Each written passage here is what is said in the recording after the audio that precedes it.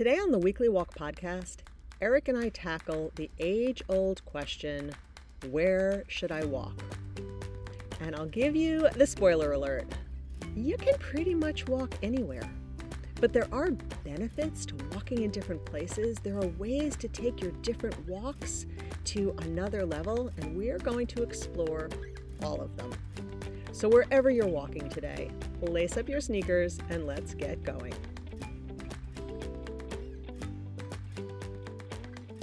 Welcome to the Weekly Walk podcast, the perfect podcast to take with you on a 30-minute walk. I'm Joyce, the pack leader here at 99 Walks, and each week my husband and co-founder Eric and I explore tools, tactics, research, and random stories to help you keep moving forward and creating a life you love.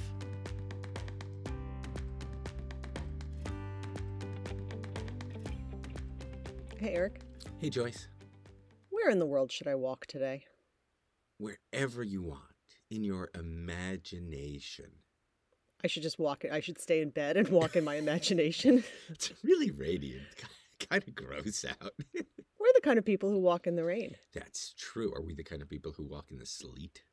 We are not the kind of people who walk in the sleet. How about in the freezing rain? Yeah, freezing rain. There are days when walking outdoors might not be the way to go. Yeah, but we walk in the snow. I love to walk in the snow. Do you know what one of my favorite things to do is? What's your favorite thing? Not my favorite thing, but one of my favorite things. What's one of your top 4 favorite things? Really? Now I have to think about, okay, does this go in the top 4? It probably doesn't go in the top 4. Okay, all right, just one of them. Something that I enjoyed so much more than I ever expected. What's that? Snowshoeing. Snowshoeing's fun. Snowshoeing's like magical.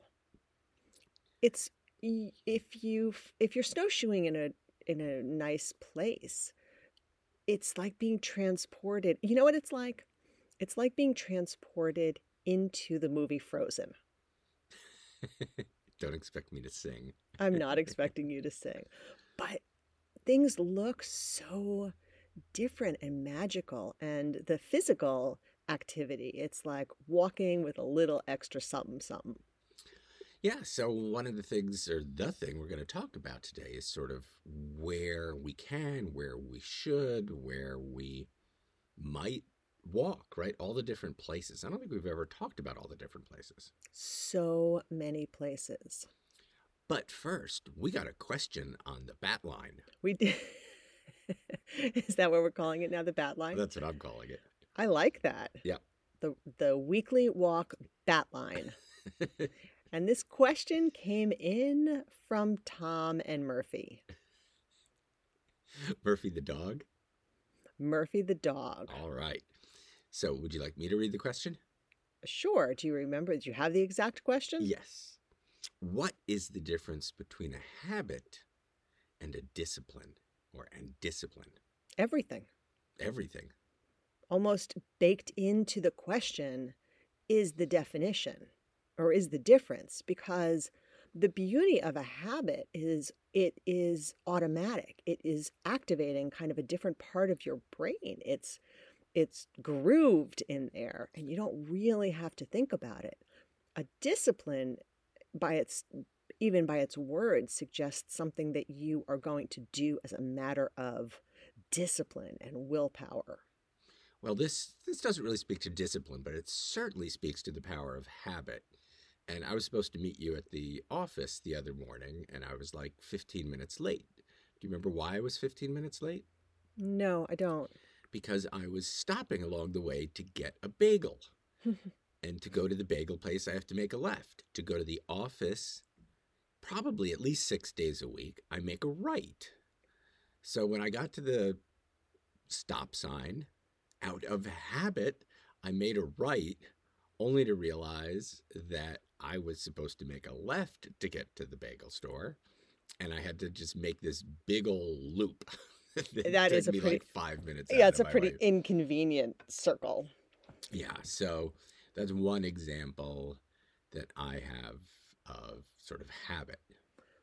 once you turn something into a habit through repetition, truly, it requires less discipline to do it. Yeah, and as I was sort of thinking about this, and we actually discussed this a few weeks ago, for me, brushing my teeth is a habit. I just, whatever, go in the bathroom at night in particular. I do it in the morning too, but at You night, brush your teeth twice a day? at least. And brushing my teeth is a habit. I don't know how many years I've been flossing my teeth. That's still a discipline. Like, I have to will myself to floss my teeth every single night. And every single night I have the conversation, oh, it won't kill me if I just skip one night. And I would say 19 nights out of 20, I don't skip. One night out of 20, I'm ashamed to admit that I skip flossing my teeth because it's not a habit. It takes willpower every single time. So, our unscientific distinction between a discipline and a habit.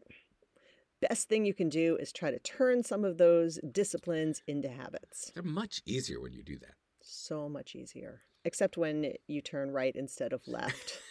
And then your habits maybe don't serve you quite as effectively. Exactly. All right, shall we return our conversation? Thank you for the question on the bat line, Tom and Murphy. And let's turn our attention to all of the beautiful places one can walk.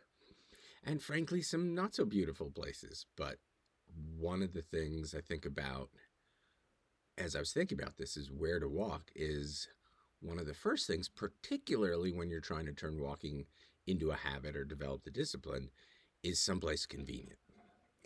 Oh, that's a really good point. So we have the good fortune of right out the front door of our house is a 1 mile walk. It's uncanny. It is exactly a 1 mile walk down a road with two little hills.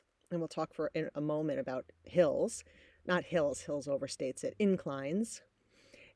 And out and back, it's a dead end with a turnaround at the end. It's exactly a mile. And that is just one of the easiest things to kind of turn into a habit. You just walk out your front door, or we walk out our front door, a mile out and back, boom, boom. Boom, boom. So, yes, that I would say is factor number one. What's the most convenient place that you can walk, or certainly a factor to consider, right? Absolutely. And that does actually dovetail really nicely with the question of habit. So if it's a place that is very convenient to you, it is also going to make it easier to turn that walk into a walking habit. So let's then go to the value of walking the same place over and over again. Yeah, I would say that sort of goes to habit. And then, you know, that thing like the first time you drive somewhere or even walk somewhere, but I find this particular when I drive somewhere. If I haven't driven to this particular place, it seems really far. And then the second and third and fourth time that I'll do that drive, for some reason the drive seems much shorter. Have you ever noticed that? Absolutely. Absolutely. And I don't know the science behind that, but my guess, honestly, is that it has something to do with what we're talking about around habit, because once it's really familiar, your brain gets to kind of check out and think about other things. Yeah.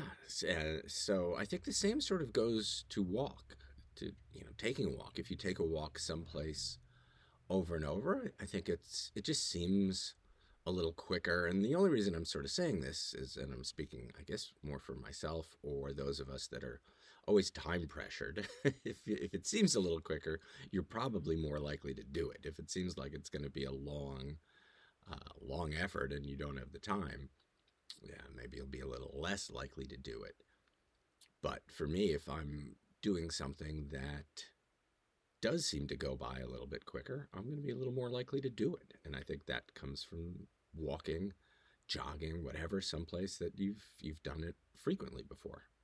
It brings to mind a new path. So I do the walk right out our front door for that quick mile, which is the habit I'm trying to form, our after dinner walk, which still working on it, but hoping that the time change helps. Anyway, I have found a new walk path, and that is a 2-mile walk with even more hills that has become my jetty pack walk.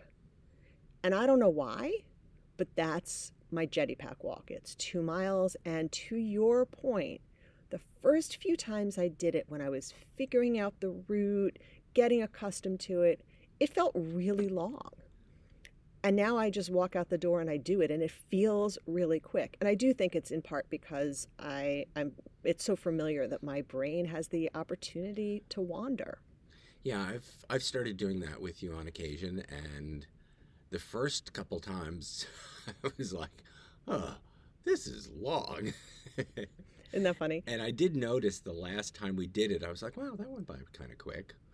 There's another reason or another opportunity when you walk the same path over and over again. And one of the other walks that I do frequently is this walk down a dirt road that ends at the Bay Beach, and it's an out and back. And we can talk a little bit about that, though I've been exploring some trails off the trail. But I probably walk that exact trail 2 or 3 times a week. Most often with friends, though not always. It's our dog's favorite walk. Moose loves that walk. And I try to bring a beginner's mind to that trail, meaning there are different spots on that walk where you see different things. And I always try to pause and look at like the first glance of the bay. What do I see through the trees? What color is the sky? Like there are these moments. And when you bring a fresh eye, when you practice and train yourself to bring a fresh eye and a fresh perspective to something that's familiar, it really helps to strengthen that mindfulness and focus muscle a little bit. So there's also, it's like the value of walking the same trail over and over again is, on the one hand, you can check out. On the other hand, you can use it as an opportunity to notice changes over time. It's funny that you mentioned changes over time, because on this trail is a abandoned shack. And when we first started walking this trail, I don't know how many years ago, it was a structure. You could see walls and a roof. And when you call it a shack, it was bigger than a shack. It wasn't just like a little shed supply shack. I think it was a home, like a small house. Yeah, I think it was a house. It was a very small house, or a very large shack. Maybe it's the love shack. But anyway, yeah, I mean, it was a real structure, and you would a little peaked roof and 4 walls, and it was leaning a little bit. But over the years and the last few times, it is literally now a pile of boards and shingles. And I mean, if the whole pile is 4 feet high, if that. If that, yep. And I've just noticed that over the years. It's just gone down, and it's something that I look for on the walk. Like, what's the state of the shack today? And isn't there some expression, or I don't know what the word is, about how nature will reclaim things? I think that's in like those AI takes over the world and kills all the people, and that's when nature takes over. No, that's not at all what I mean.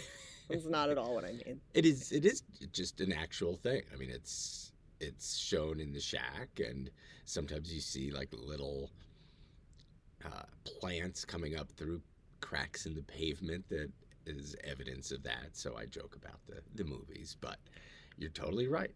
And this structure is, I believe, mostly wood. And if you think about another, I don't know, 8 or 10 years, that wood is going to be, I think, absorbed by the earth. Beetles and bacteria and fungi and all that stuff. Yep. So the benefits of walking the same path and trail over and over again, finding some place that resonates with you and then embracing it for all it's worth. Well, and then what's the flip side of that? The flip side of that is finding something new. So going back to actually my favorite dirt road, I was walking with my friend Anne Marie about a week and a half ago, and she's been walking quite a bit. And she said, I like to take this right off of the dirt road. I was like, can we do that?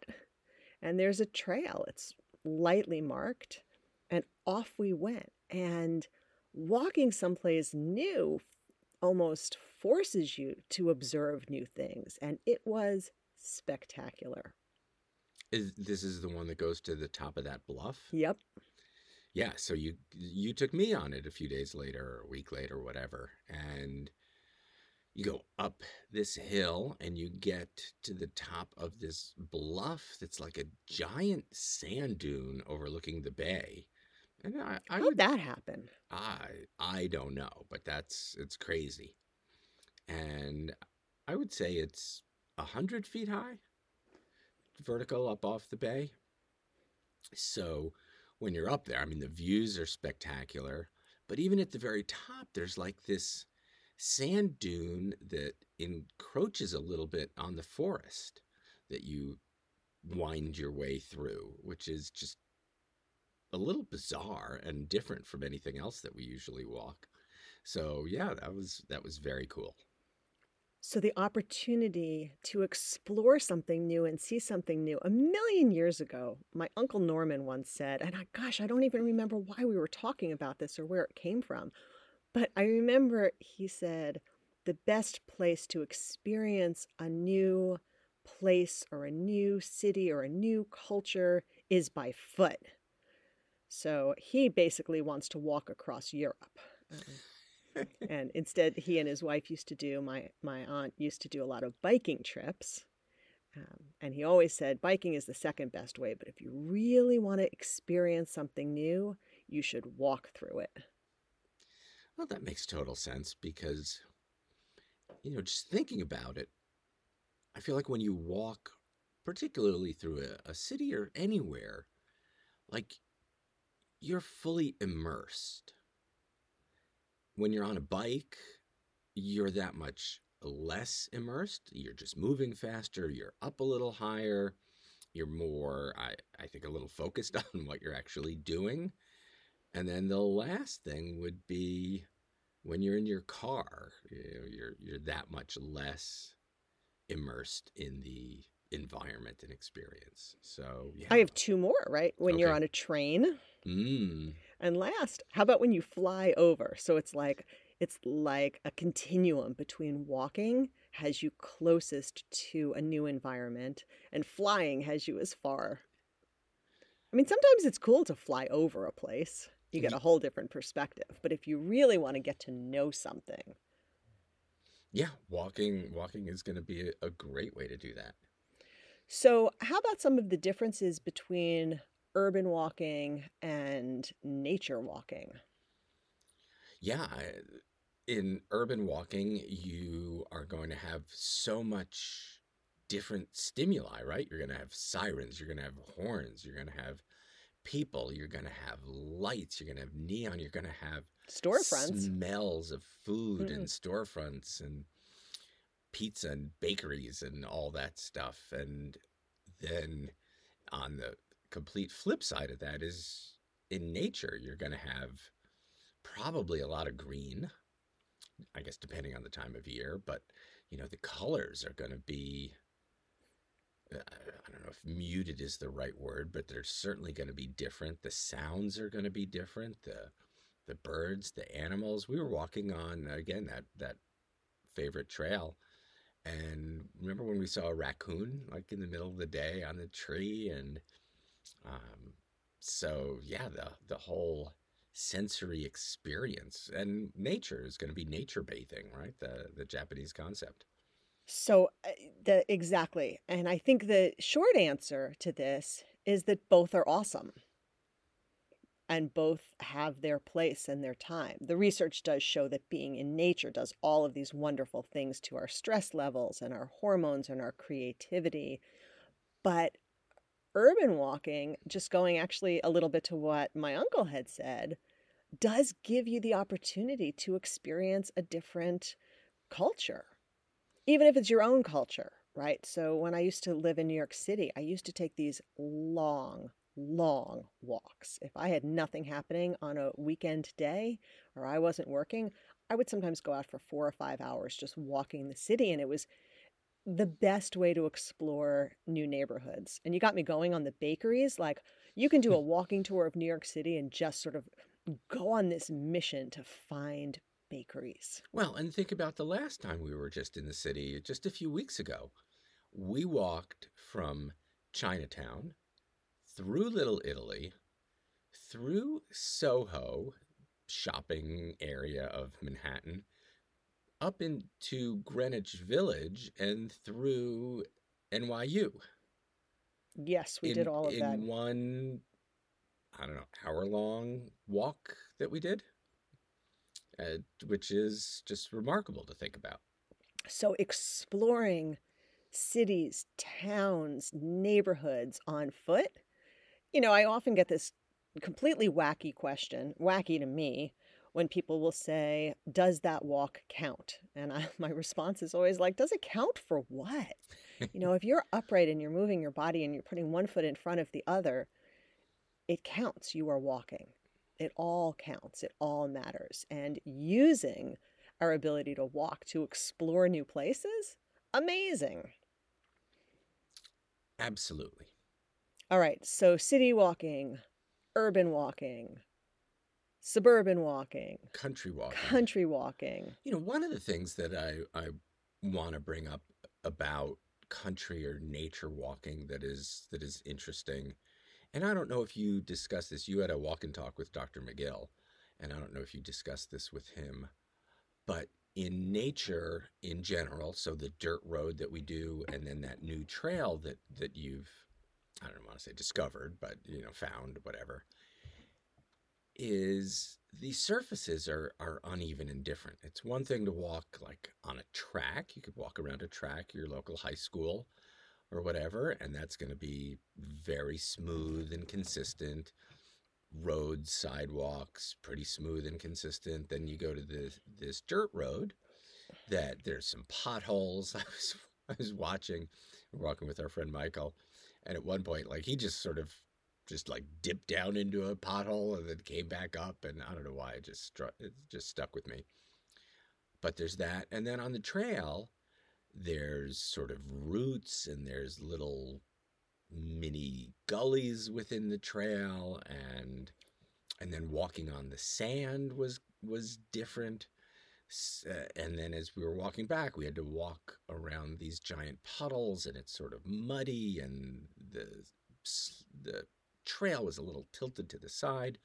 So anyway, so when you get out in nature, often you're going to be faced with these uneven surfaces that are really good for balance and proprioception and working little muscles in your feet and legs, and just a different stimulus.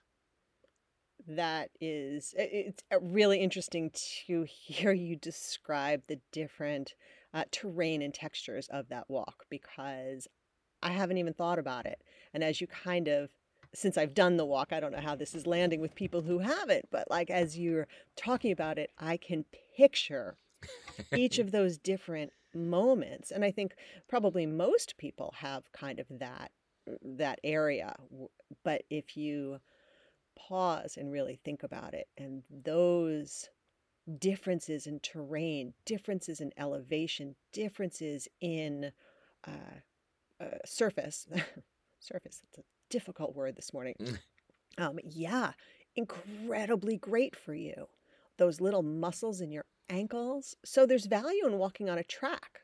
We don't mean to diminish that, because on a track, you can really focus on your form and your mechanics, and you can dial it in, and you can practice your walking, and you can Actually, play with your yeah, I was speed. going to say, you could practice your pacing on a track. You know exactly it's 400 meters around, okay, a quarter mile, and you know exactly how fast you're going, if that's of importance to you. Well, right. So speed is one, and I don't know that speed is necessarily important to people, but the opportunity to really dial in your mechanics should be important to everybody. Mm-hmm. Uh, but then not falling into the trap of always wearing your cushiest sneakers, walking on a track where everything is controlled, and taking your walk out into nature where things are less controlled. One of the things I'm really interested in these days is the power of walking to help train your balance, which you alluded to, but I want to go back to it because I think it's so important for people. The research shows that our balance begins to deteriorate someplace typically in our 50s for Really? most. Yes. And it just continues, especially if we don't do anything to protect it and train it. Balance can be trained. And one of the best ways to train balance is by walking. And one of the even better ways is to walk on these kinds of uneven surfaces. There's a really interesting study out of Japan where they wanted to test the impact on a regular walking practice on older adults' balance. And what they realized is this is a really tricky thing to test because the more people are walking, the more opportunity they have to trip and fall. Right? If you're sedentary, you're not as likely to trip and fall off the couch. So whenever they raise the amount that people are walking, invariably they raise the opportunity for falls. So here's what they realized is that people who have a regular walking practice have a much better ability to recover from a trip, a little tiny trip, than people who don't walk a lot. And it's that ability to adjust to terrain and recover from a trip that is the key, this study believes, in improving people's balance. And you get much more of that when you're out on these uneven terrains. And I would also say that if you are walking more, you are probably somewhat stronger. So you have a little more muscle, and you're able, because you're a little stronger, to have a little more quickness that you need to make that recovery from that little trip. That's all part of balance. That's all right. part of balance. Yes. That's all. Yeah. Yeah. Okay. Because you're when they talk about balance, a part of that is having the physical strength to recover and to keep yourself. Now I'm like swaying in the podcast booth, but to keep yourself upright. So part of it is definitely stronger muscles. And again, to your point, I'm all about this. I'm all into this conversation now. It's those little muscles that we don't necessarily think about, those little ankle muscles and feet muscles and all of that. Yes, they're every muscle is important. They all are there for a reason, right? I guess so. Right? I don't know. That's got me thinking like, are there any muscles in our body that really don't have a purpose? I don't think so. Huh. So, yeah, so that's another big difference between walking in nature, walking urban, and something you should consider. Maybe where you are, there's a great walk out your door. You go for it 3-4 times a week, but on weekends, maybe you have to drive somewhere to get something with this type of terrain. And one thing I would say is, again, depending on your experience, and particularly if you're relatively new to a regular walking practice and what you've been doing is on a fairly consistent surface, like I wouldn't go out. We do this one hike through the woods, and there's this one little section, we call it Trip Hill. It has all those roots sticking up. Invariably we trip, even though we know it's Trip Hill. Yeah. We get to the bottom of it. It's not a mountain. It's not like a big incline. It's just a little hill. And we get to the bottom and we're like, Trip Hill. Yeah. And we still trip. Yes, because they're hidden in leaves. Anyway, don't go out and do Trip Hill right away. Build up to it. And actually might be a good use case for jetty poles. If you have some jetty poles, just that little extra point of balance, particularly on some uneven terrain, they might really come in handy. So something to think about there. And the last, and we're almost out of time, but I really do want to talk about the value of walking indoors. And I'm going to start by saying it's typically not as much fun. It's typically not as satisfying. However, it's moving your body. it's walking, and yes, it counts. So mall walking is awesome. And there is actually a lot of stuff to see, which is kind of fun. Uh, Airport walking. If you walk from like one end of the Atlanta airport to the other, I have no idea how far it is, but it's far. 73 miles. It's far. Dallas, Fort Worth Airport. Even a small airport. Like if you walked from one end of our Little regional. regional airport, I bet from one end of the terminal, at least one end and back is probably at least a quarter mile. Oh, at least. Yeah. Yeah. And along those same lines, and this has come up repeatedly in the 99 Walks group over the years, is Costco walking. Costco walking. People be like, yeah, we went to Costco while my partner shopped around. I did 8 laps around the Costco, and it was almost 2 miles or so, something crazy. Okay, I want to close with my dad. May I? Yes. I was chatting with my sister who is in Florida with my parents this week, and she lives in California, so she doesn't get to spend quite as much time physically there with them as I do. And Dad has this new routine. He walks laps in the house. If his balance doesn't feel right, if he's not whatever, he's got a trail in the house. He's got a track. And he's got a number in his head. I don't know if it's 8 or 10 or whatever it is. But my dad, with his walker, because he does seem to be falling a bit lately. That's apparently what happens at 94, no matter how careful you are. My dad has a track, and he does laps in his house. And yes, it counts. Yes, it matters. And yes, it's awesome. So the bottom line, you can walk anywhere. In today's episode, Eric talks a little bit about jetty poles and how they can provide another point of contact with the ground, help your balance, level up your walk. And just in case anybody doesn't know where to find them, I just wanted to share. It's jettyfit.com, and we'd love for you to check them out.